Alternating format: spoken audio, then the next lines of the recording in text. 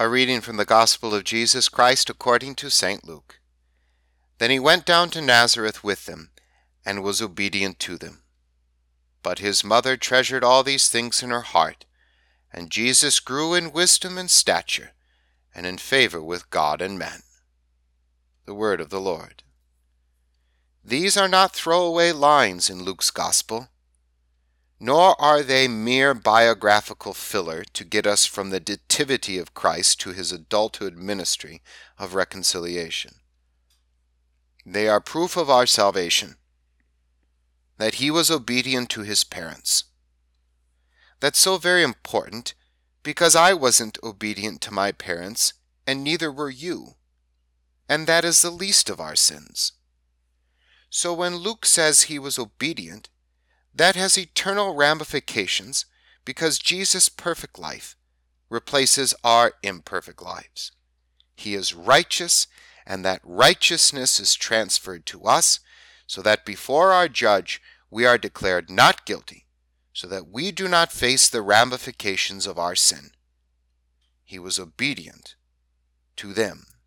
He was obedient in our place.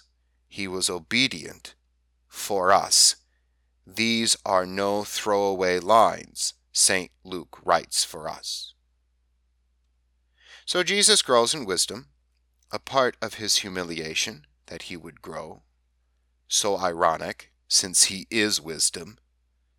And true wisdom is this: it is fear of the Lord, which Jesus displayed towards the Father, asking, pleading, and praying to him. It is calmness in the face of disaster, which he displays as he quickly turns water into wine while his mother Mary frets. It is understanding sin and grace, a sober account of humanity, which Jesus took as he preached law to all. An appreciation for God's love, which he displays every time he healed.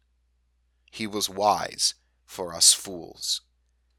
And then grace upon grace, he not only forgives us and lives a perfect wise life in our place, he gives us this wisdom for ourselves, albeit tainted with our sin.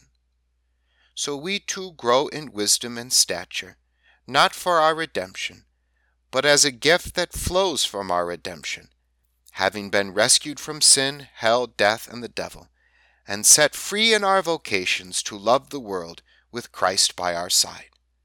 So even fools like us fear the Lord in a proper way, as a child does a father, all wrapped up in love.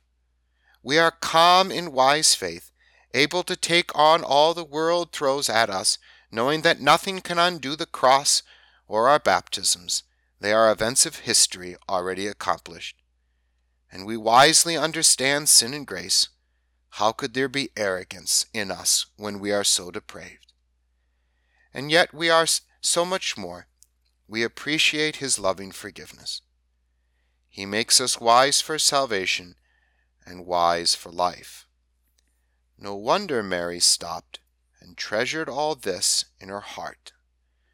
So we stop and think about that obedient child, living perfectly in our place, so that our sins are replaced with his righteousness before the judge, and then imparting wisdom upon us, so that we may live lives of faith.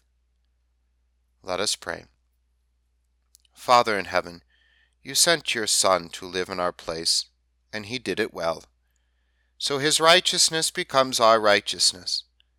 Help us to live lives of faith until we meet you and him face to face in heaven above. Amen.